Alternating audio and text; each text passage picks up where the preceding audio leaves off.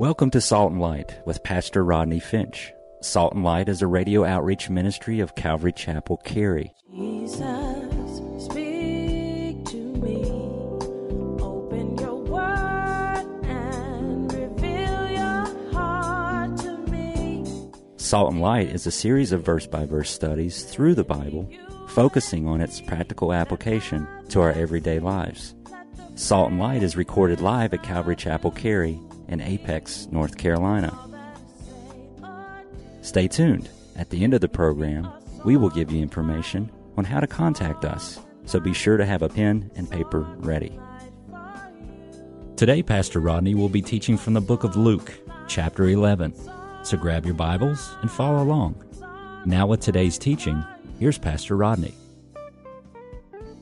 If you were with us last time, remember the Jews were seeking a sign. Jesus said, the sign you will get will be the prophet Jonah.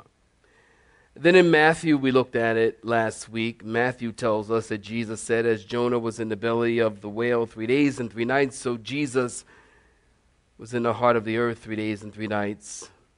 And then he came forth from the grave. And Jonah's message to the Ninevites was a message of his resurrection. And Jesus said, the men of Nineveh will rise up and condemn you, and the queen of the Sheba, who came to hear the wisdom of Solomon, will rise up and condemn them, because a greater than Jonah and a greater than Solomon was among them. Right about chapter 11, verse 32. A greater than Jonah, greater than Solomon was among them. Again, if you missed any of this teaching, please pick it up. I think it'll help you. And as we move forward today, we pick up our study in verse 33. I've titled this sermon, Religion versus Relationship, Part 1. So that means next week's sermon title will be what? Religion versus Relationship. Y'all so smart. That just blew me away.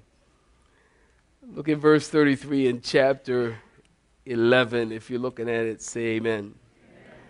No one, when he has lit a lamp, puts it in a secret place or under a basket, but on a lampstand, that those who come in may see the light. The lamp of the body is the eye. Therefore, when your eye is good, your whole body also is full of light. But when your eye is bad, your body also is full of darkness. Therefore, take heed that the light which is in you is not darkness. If then your whole body is full of light, having no part dark, the whole body will be full of light, as when the bright shining of a lamp gives you light. And in verse 37, as he spoke, a certain Pharisee asked him to dine with him. So he went in and he sat down to eat. And when the Pharisee saw it, he marveled that he had not first washed before dinner. And then the Lord said to him in verse 39, are you looking at it? Now you Pharisees make the outside of the cup and the dish clean, but your inward part is full of greed and wickedness. Foolish ones, did not he who made the outside make the inside also?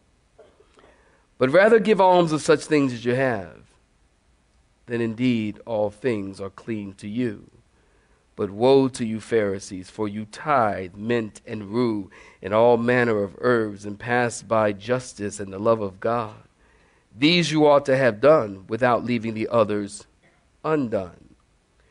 And woe to you Pharisees, in verse 43, for you love the best seats in the synagogues and greetings in the marketplace. And woe to you scribes, Pharisees, hypocrites, mask wearers, for you are like graves which are not seen, and the men who walk over them are not aware of them. We could continue to read, but we'll stop right there. Give me your attention. In verse 33, Jesus says, no one, when he had lit a lamp, puts it in a secret place, but on a lampstand, he puts it on display. That makes sense. So a lamp should be put on display so everyone can benefit from the light. So the work of God and the Word of God should be on display so everyone can benefit. But when Jesus puts his word and his work on display, the religious people are offended. Jesus is trying to help them understand that I came to gather you, not scatter you, and to give you life, and to give you light, and to lead the way, but you won't listen. To give you light. In the Bible, as you study this word light, you will find that this word light is used 272 times in the Bible, of which I thought it would be good if we review every one of them this morning. Just kidding. Here are just a few of them. Genesis chapter 1, verse 3. God said, let there be, somebody help me, light. If you're taking notes, you write this down. Psalm 27, verse 1. The Lord is my light and my salvation. Of whom shall I, anybody know? Fear. Psalm 36, verse 9. In your light we see light. Isn't that interesting? Psalm 118, verse 27. God is the Lord and he has given us light. Proverbs chapter 3, verse 20. Proverbs chapter 6, verse 23. The law is light. Psalm 119, 105. Thy word is a lamp to my feet, somebody help me, and a light to my path. Psalm 119, 130. The entrance of thy word gives light. Fast forward to the New Testament, Matthew chapter 5, verse 14. Jesus said, of us, believers, of us, you are the light of the world. The Gospel of John, chapter 1, verse 4 through 9, it says of Jesus, in him was life, L-I-F-E, and that life is the light, L-I-G-H-T, of all men who come into the world. Again, John chapter 8, verse 12, while the candelabra was lit in the court of the women on the feast day, Jesus cried out, I am the light of the world, and if you follow him, you will not walk in darkness, but you shall have light. Ephesians chapter 5, verse 8 tells us that we are to walk as children of light. 1 John, the epistle, 1 John chapter 1, verse 5, it says, God is light, and in him is no darkness at all. And if we walk in the light as he is in the light, we have fellowship one with another, and the blood of Jesus Christ cleanses us from all sin.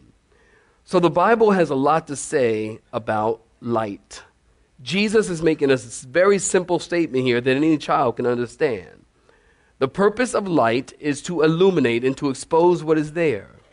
And if light is going to be of any use at all, then it must be seen. And if it's hidden under a basket, it is no longer useful. Jesus is saying, if you follow me and you're a Christian, then don't hide that light. Don't hide that light. I think we're living in a time where it seems a culture, where it seems to kind of be cool for people to guess what you are. You ever notice that? It's like everybody's something. You know, I'm a vegan.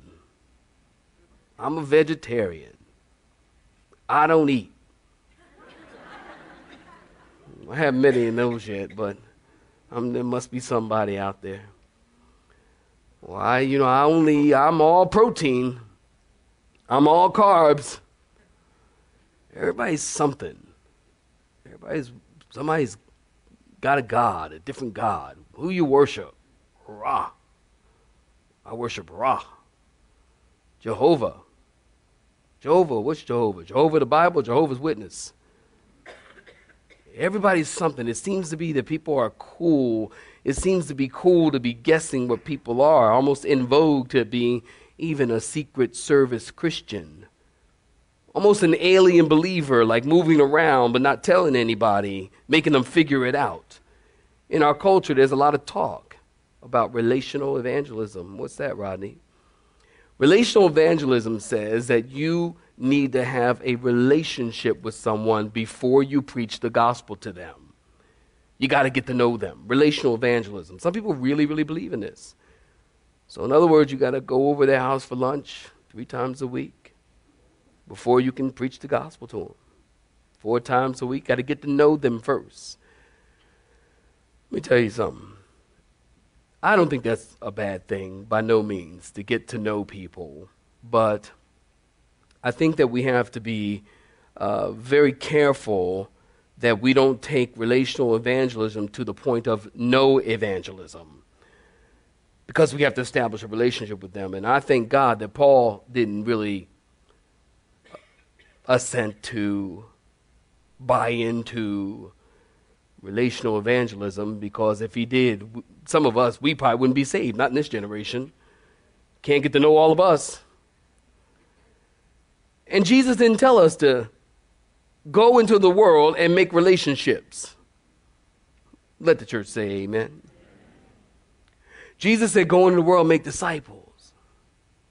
And sometimes, yes, it's okay to make a relationship and to have a relationship with somebody. But listen, we need to be more concerned with the fact that people are dying and going to hell. And how do you know that that person talking to you right now is going to be alive tomorrow to be able for you to establish a relationship with them? That's why the Bible says today is the day of salvation. If any man hears my voice, don't harden your heart. Today, not tomorrow.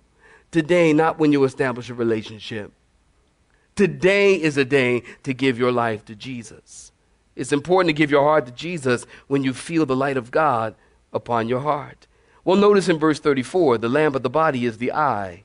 The eye is the way for light to come into your body. You know, somebody once said that the eye is the gateway to the, anybody know? Soul. You know that.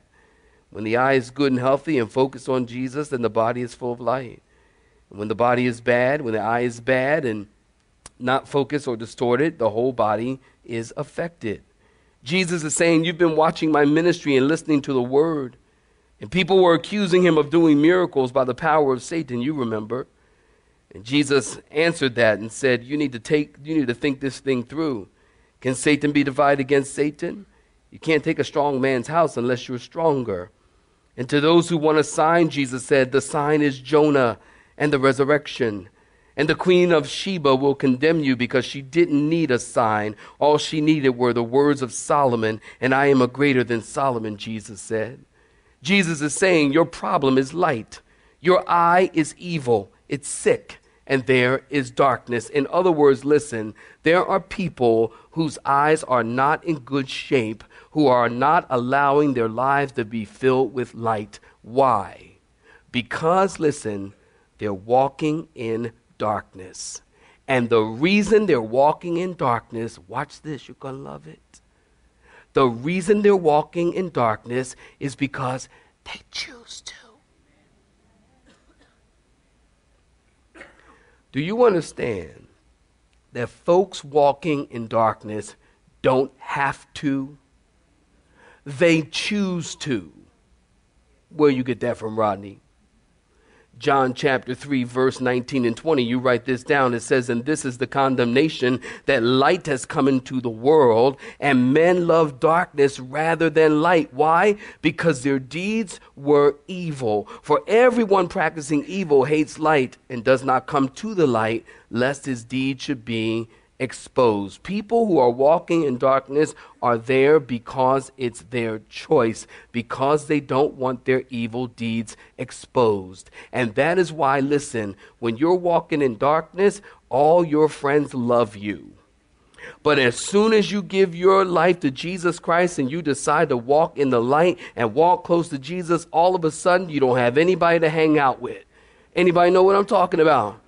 10 people. Anybody else?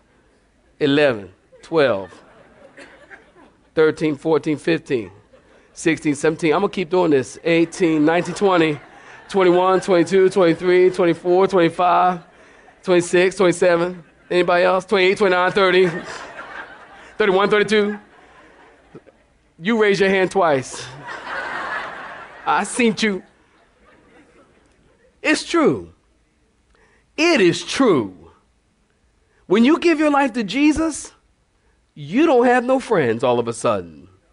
Because now you're walking in the light and they're walking in darkness. That's why when you give your life to Jesus, you need to plan on finding new friends.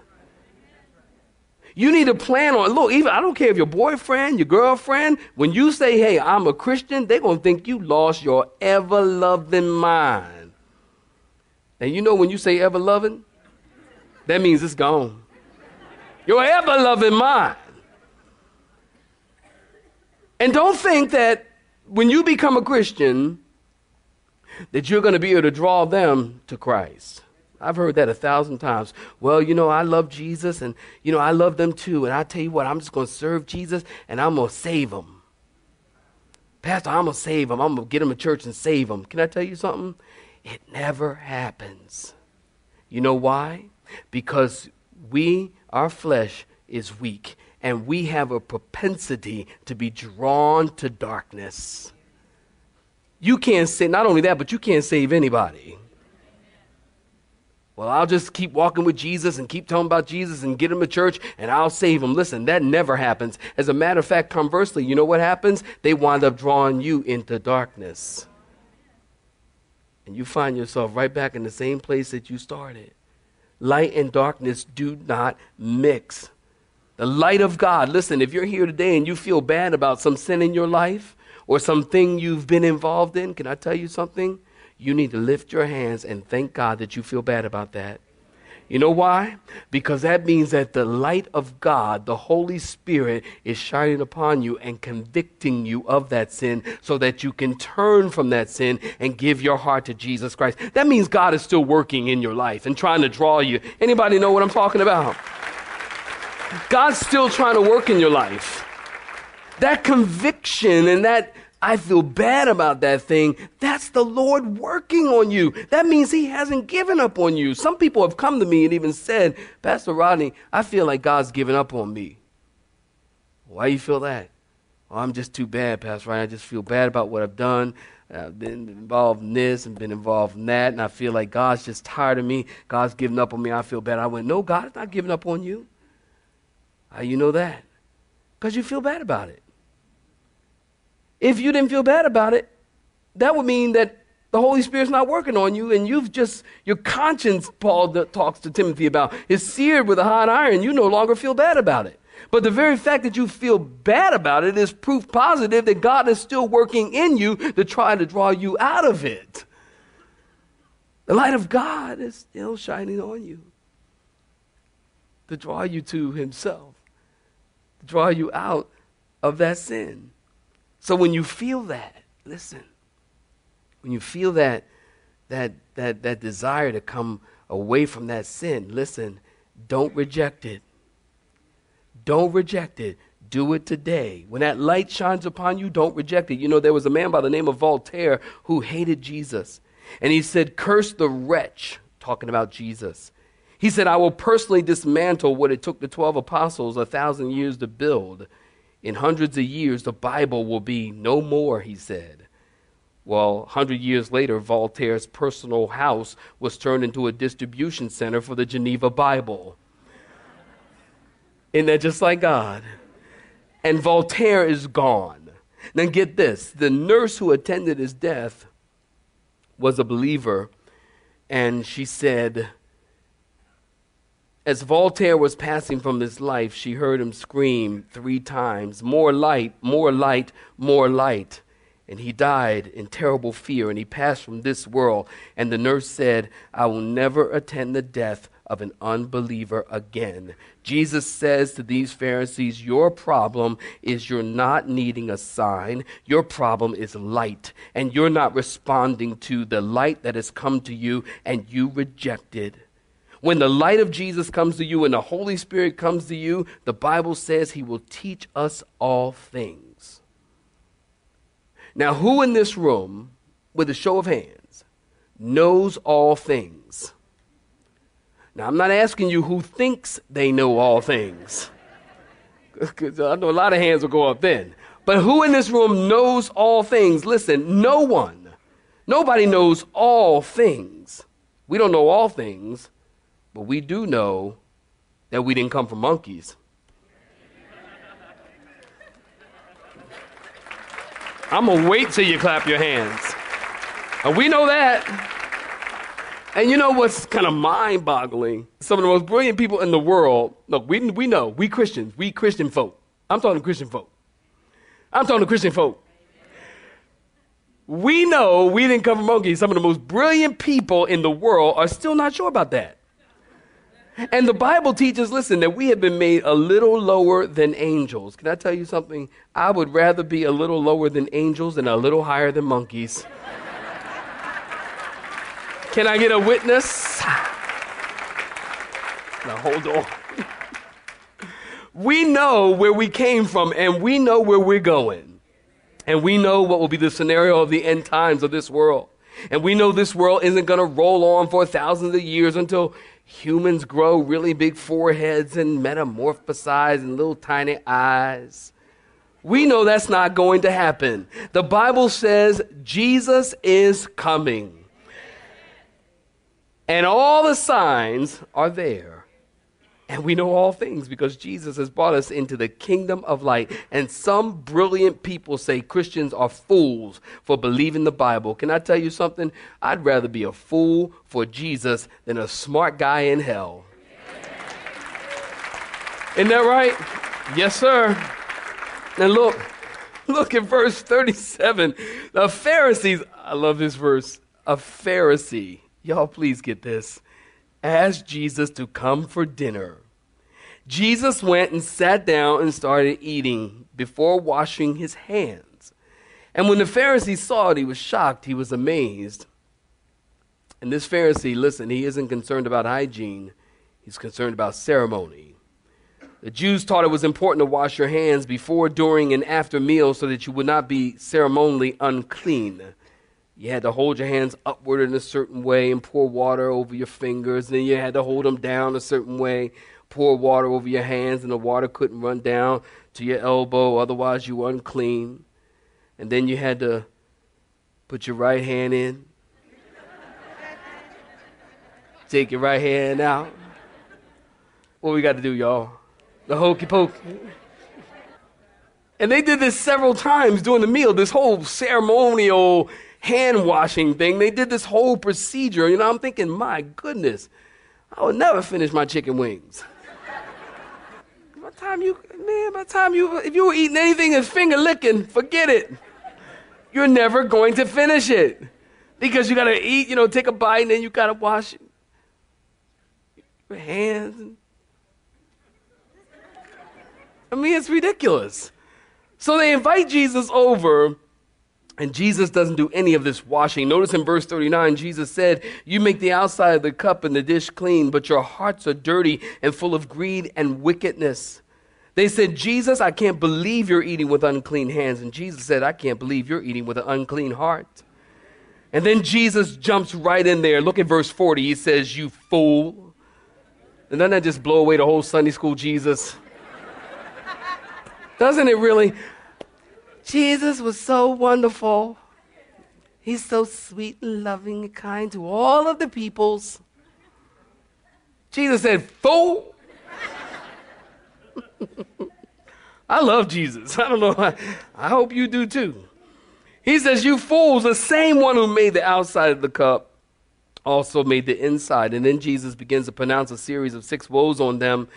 And we'll see how many we can get to this morning. We'll pick up the rest of them next week when you come back. A series of woes. Now, if you're taking notes, you write this down. The word woe in the Bible is different from how we use the word woe.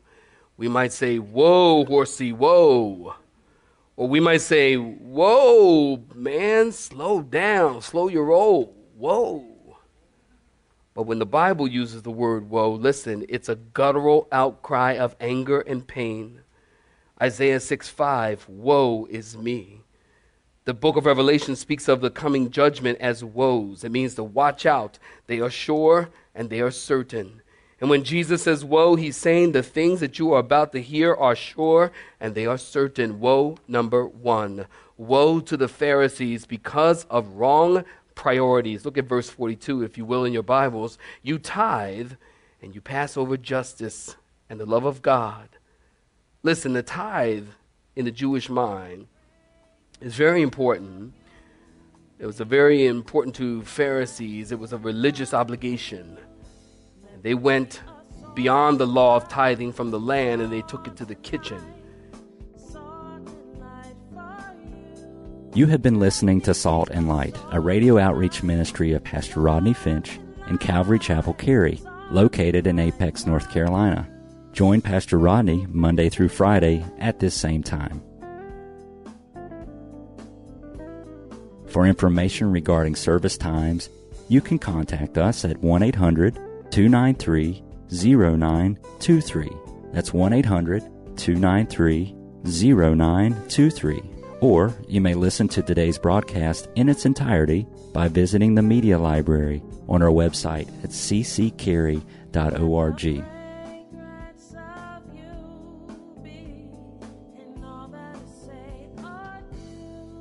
We would like to thank you for tuning in to Salt and Light and pray that you have been blessed. Until next time, may you be salt and light.